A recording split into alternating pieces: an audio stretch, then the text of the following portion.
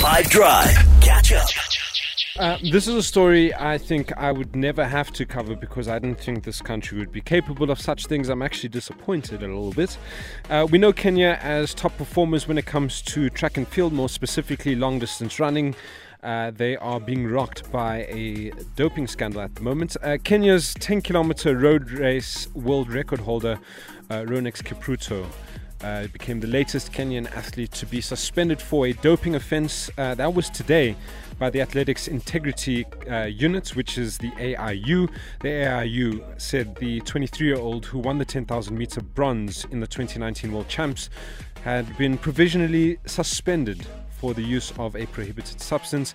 The ABP, the athlete biological passport, can show discrepancies that can reveal the effects of doping. Kipruto set the 10-kilometer record of 26 minutes 24 seconds in Valencia in 2020.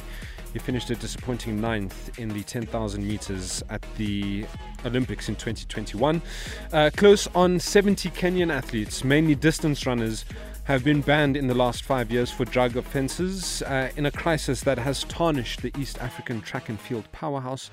Last year alone, there were 45 athletes who were sanctioned for doping either by the AIU or Kenya's anti-doping agency. And there are big names involved in this as well. 2019 Boston and Chicago Marathon champion Lawrence Chirono and 2021 Boston Marathon champion Diana Kipchoge, who had her title stripped from her, are all a part of this scandal.